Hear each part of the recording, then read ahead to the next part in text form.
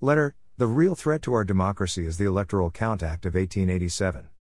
Vancouver's Sharon Brown shares her thoughts on recent discussions about voter fraud and voter suppression.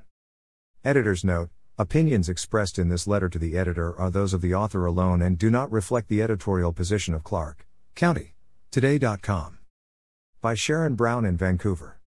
According to the political organization No Labels, Republicans and Democrats have been fighting over two problems, voter fraud and voter suppression, that are completely overblown.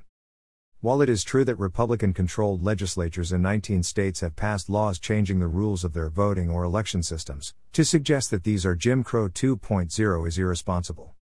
The real threat to our democracy is the Electoral Count Act of 1887.